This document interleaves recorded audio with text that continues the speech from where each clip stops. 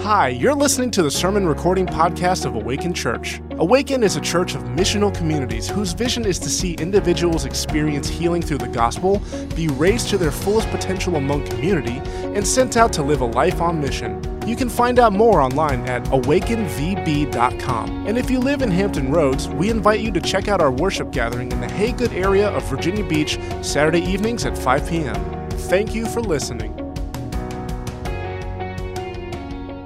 Hey guys, so we are 3 weeks into this current Politically Correct series where we are attempting to answer the incredibly simple, not at all complicated question of how should a Christian engage with politics.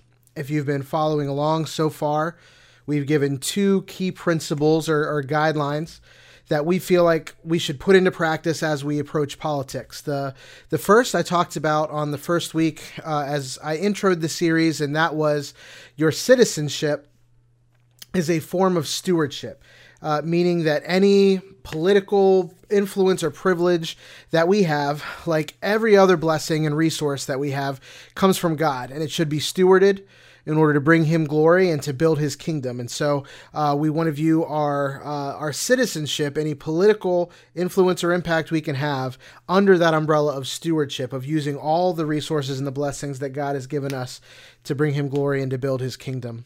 The second guiding principle that we shared last week, Neil did a great job laying this out, was a missional citizenship is more concerned with local politics than with national politics. Neil did a great job laying this out, really challenging us to be present and invested in the goals, successes, and struggles of the local community right around us. And so to hear more about either one of those, if you missed it, look back over the first 2 weeks of the series. That kind of catches us up to today where we're jumping in.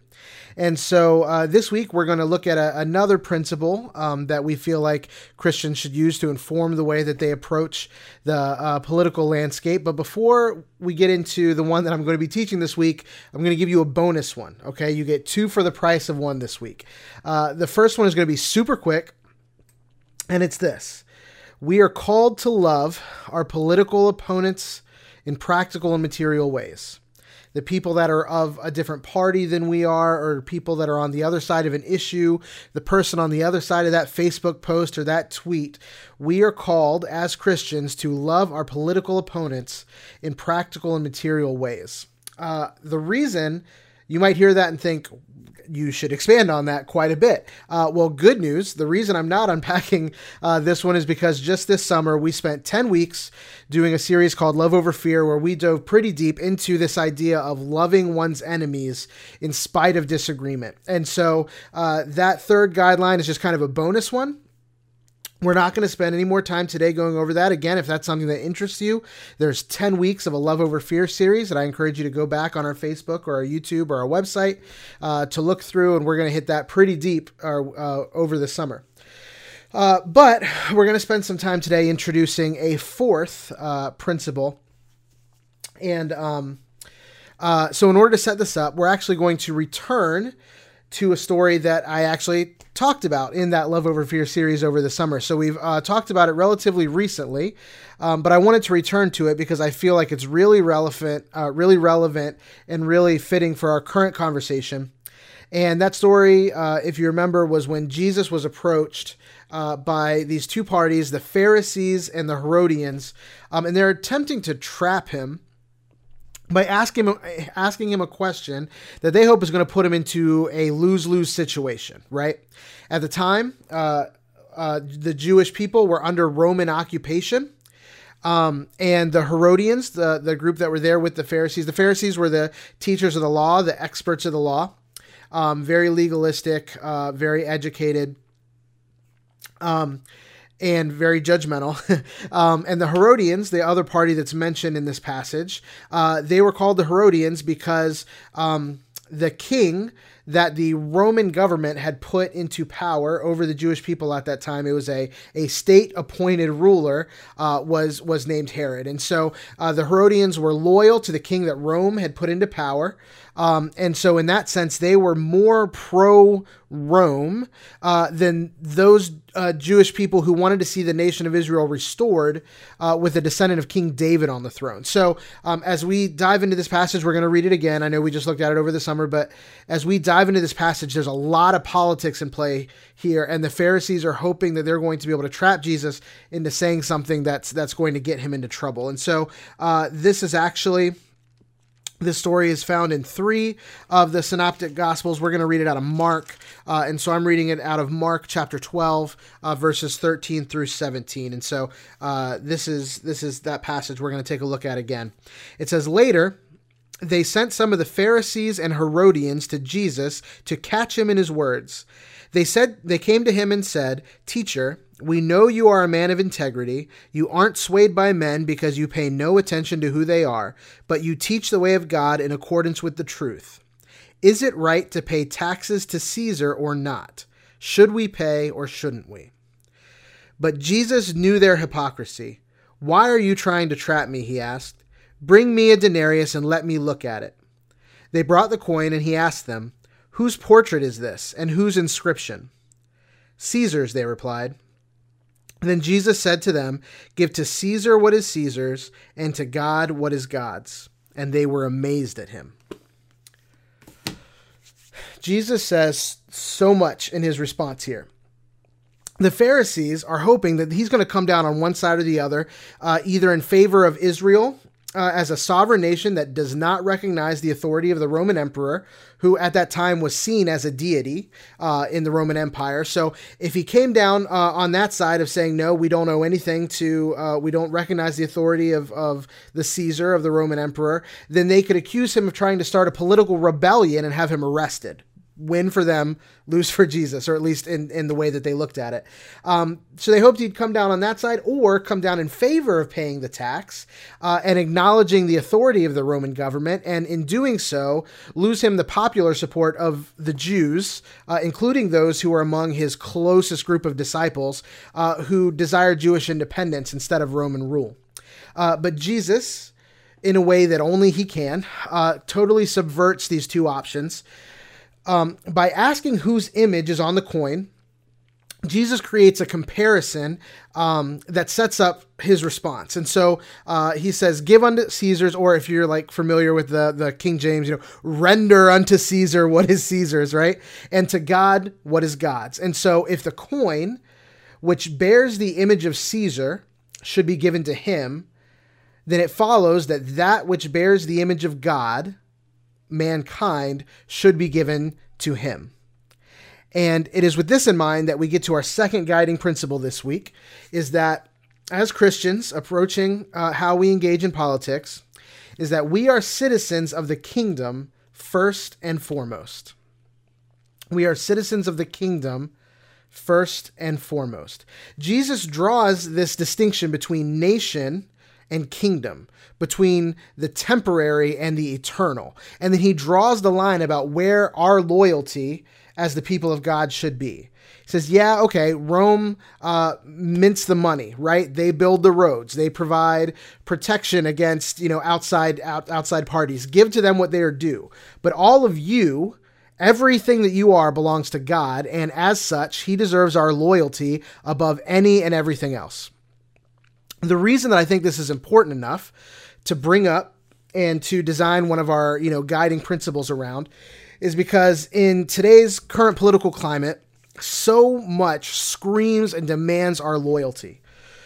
In my experience, many of us have reversed the order of Jesus's teachings to where we are filtering our Christian faith through our political allegiances instead of the other way around.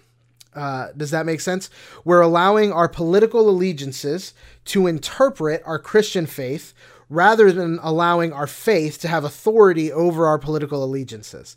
What I mean by this is that as Christians in America, you would assume, it would make sense, right, that we would come to how we feel about a particular political issue by allowing our faith to guide us to a conclusion and then seeking out candidates, parties, and platforms that align with that conclusion, right? That to me seems logical and makes sense. However, what I have experienced personally, what I've seen far too often, is that people choose to align themselves with a particular party and then allow that party to determine how they should feel about each individual issue, and then they reconcile their faith with that after the fact. They feel strongly about a particular issue, whether it's abortion, gun control, immigration, whatever the case may be, and then whatever party aligns with their views on that issue, they just let the party line determine their view on every issue, although they likely wouldn't even admit to doing that. Again, we have reversed Jesus' teaching, and we are giving to Caesar that which should only be given to God. But let's talk about the elephant in the room, or in this case, the elephant and the donkey in the room, right? Because in our current system, you only have two options that have any realistic chance of having any substantial political impact, particularly at the national level. Odds are that neither party, if you're looking at it objectively, that neither party aligns with your views on every single issue. In fact, theologians like Tim Keller argue that if you are faithfully pursuing scriptural views, that you should find yourself not fitting into either political party. As an aside, Tim Keller, by the way, talk about a guy who's writing like he's running out of time. Like, if you're interested, look up some of his recent articles or even some of his Twitter threads. Like, dude is putting out so much content right now that I just find really compelling around this idea of faith and politics and the upcoming election. And yeah, he's just writing like crazy right now. I'm really enjoying it. But if neither of the two options that are available fits your views, all the way down on every issue, then every one of us is going to have to make some compromises. How we decide to make those compromises is, I think, a great topic for discussion in our missional communities, and it will be included in the questions for this week, because I'm really looking forward to seeing how that gets fleshed out in dialogue rather than me just, talking to you on a screen here. But the thing that I want you to take away, the key point that we want to take away from this is that Christians, the way that we approach the political landscape must be filtered first and foremost through what it looks like to live as a part of the kingdom of God, rather than the other way around. We have to look at what it looks like to be a member of the kingdom of God, and that if we give any political party, any economic system, a constitution, an anthem, a flag, if we give anything else our unconditional and unquestioned loyalty, then we are acting against Jesus' teaching and giving to Caesar what should only be reserved for God. I know in my missional community, we have been having some really good conversations around these. I've really been looking forward to the discussions. I feel like we've been really diving into the meat. I've talked to some other missional community leaders who feel the same way. And so as we go into the questions for this week, the design for these questions is very intentional to not give you an answer, but to provide a launching point for our missional communities, or you with your family, or maybe you just wrestling through it internally, to really sit with this and marinate on it and come to a revelation through the things that the question brings up. So this is not designed to answer a question, check a box, got it, I know what I'm supposed to do. It's really trying to go deeper than that and challenge you to think about why you came to the conclusions you do, so that you can hold it firmly and you can have a good foundation. So here are questions for discussion this week, again, designed to really just be a launching off point for some really healthy and hearty discussions for you to have in your missional communities. And so the first question is this: in what ways do our current political parties align with kingdom values?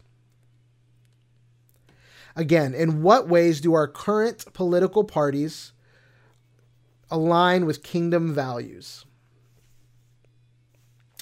try to approach this question in as objective a way as you can. Obviously, each of us has our where we lean, which political parties we may lean towards. And I think if you're being honest with yourself, every one of us should be able to say that whatever party we tend to support has its good points and has its negative points. If we're not completely absorbed into an echo chamber that all we see is the positives about our current political situation, then we should be able to objectively point out positives and negatives, and positives and negatives of the opposing party as well. And you can bring in third parties into this, answer as objectively as you can. In what ways do our current political parties align with kingdom values? Second question. This one is, I think, really challenging. And so I really encourage you to get to the meat of this. And this is the question. It says, how do we determine what convictions or beliefs we compromise when we support a party or candidate who does not fully align with our views? I'll read that one more time. How do we determine what convictions or beliefs we compromise when we support a party or candidate who does not fully align with our views? Again, we just talked about this. Every one of us probably feels like the party that we vote most frequently does not align with us on every single ethical, moral, or political idea. And so anytime we choose to vote a particular party, we are voting because they align with us in some ways, and then we are having to compromise other convictions or beliefs that we have. We have to decide which ones are we willing to compromise and which ones are we not. And so again, that question is simply asking us to plumb that a little bit and ask, how do we determine what convictions or beliefs we compromise when we support a party or candidate who does not fully align with our views? And finally, the last question is, again, not a question. It's the same challenge that we've put before you guys for the last 2 weeks. And that is, have a conversation about this with one person outside of your missional community this week. Find a friend, a neighbor, a coworker, a family member, somebody who's not connected to your missional community, and just bring up this idea and just kind of chew the fat with them about it. Let it go back and forth. They don't have to be a believer. That's certainly not a requirement. Just somebody that you can have a good, hearty conversation to really dissect this and help process things with somebody else. And so again, have a conversation about this with one person outside of your missional community this week. I hope that the conversations that you guys are having in your missional communities are as fruitful as the ones that we've been having in ours. And I look forward to seeing you guys in person next week for worship gathering. I'm really, really excited about that. For those of you who still may not feel comfortable joining us in person, we will still have things that we'll be posting virtually for you. We don't want anyone to feel excluded if they choose not to meet with us in person. But for those of you who will be joining us in person next week, I can't wait to see you, and God bless.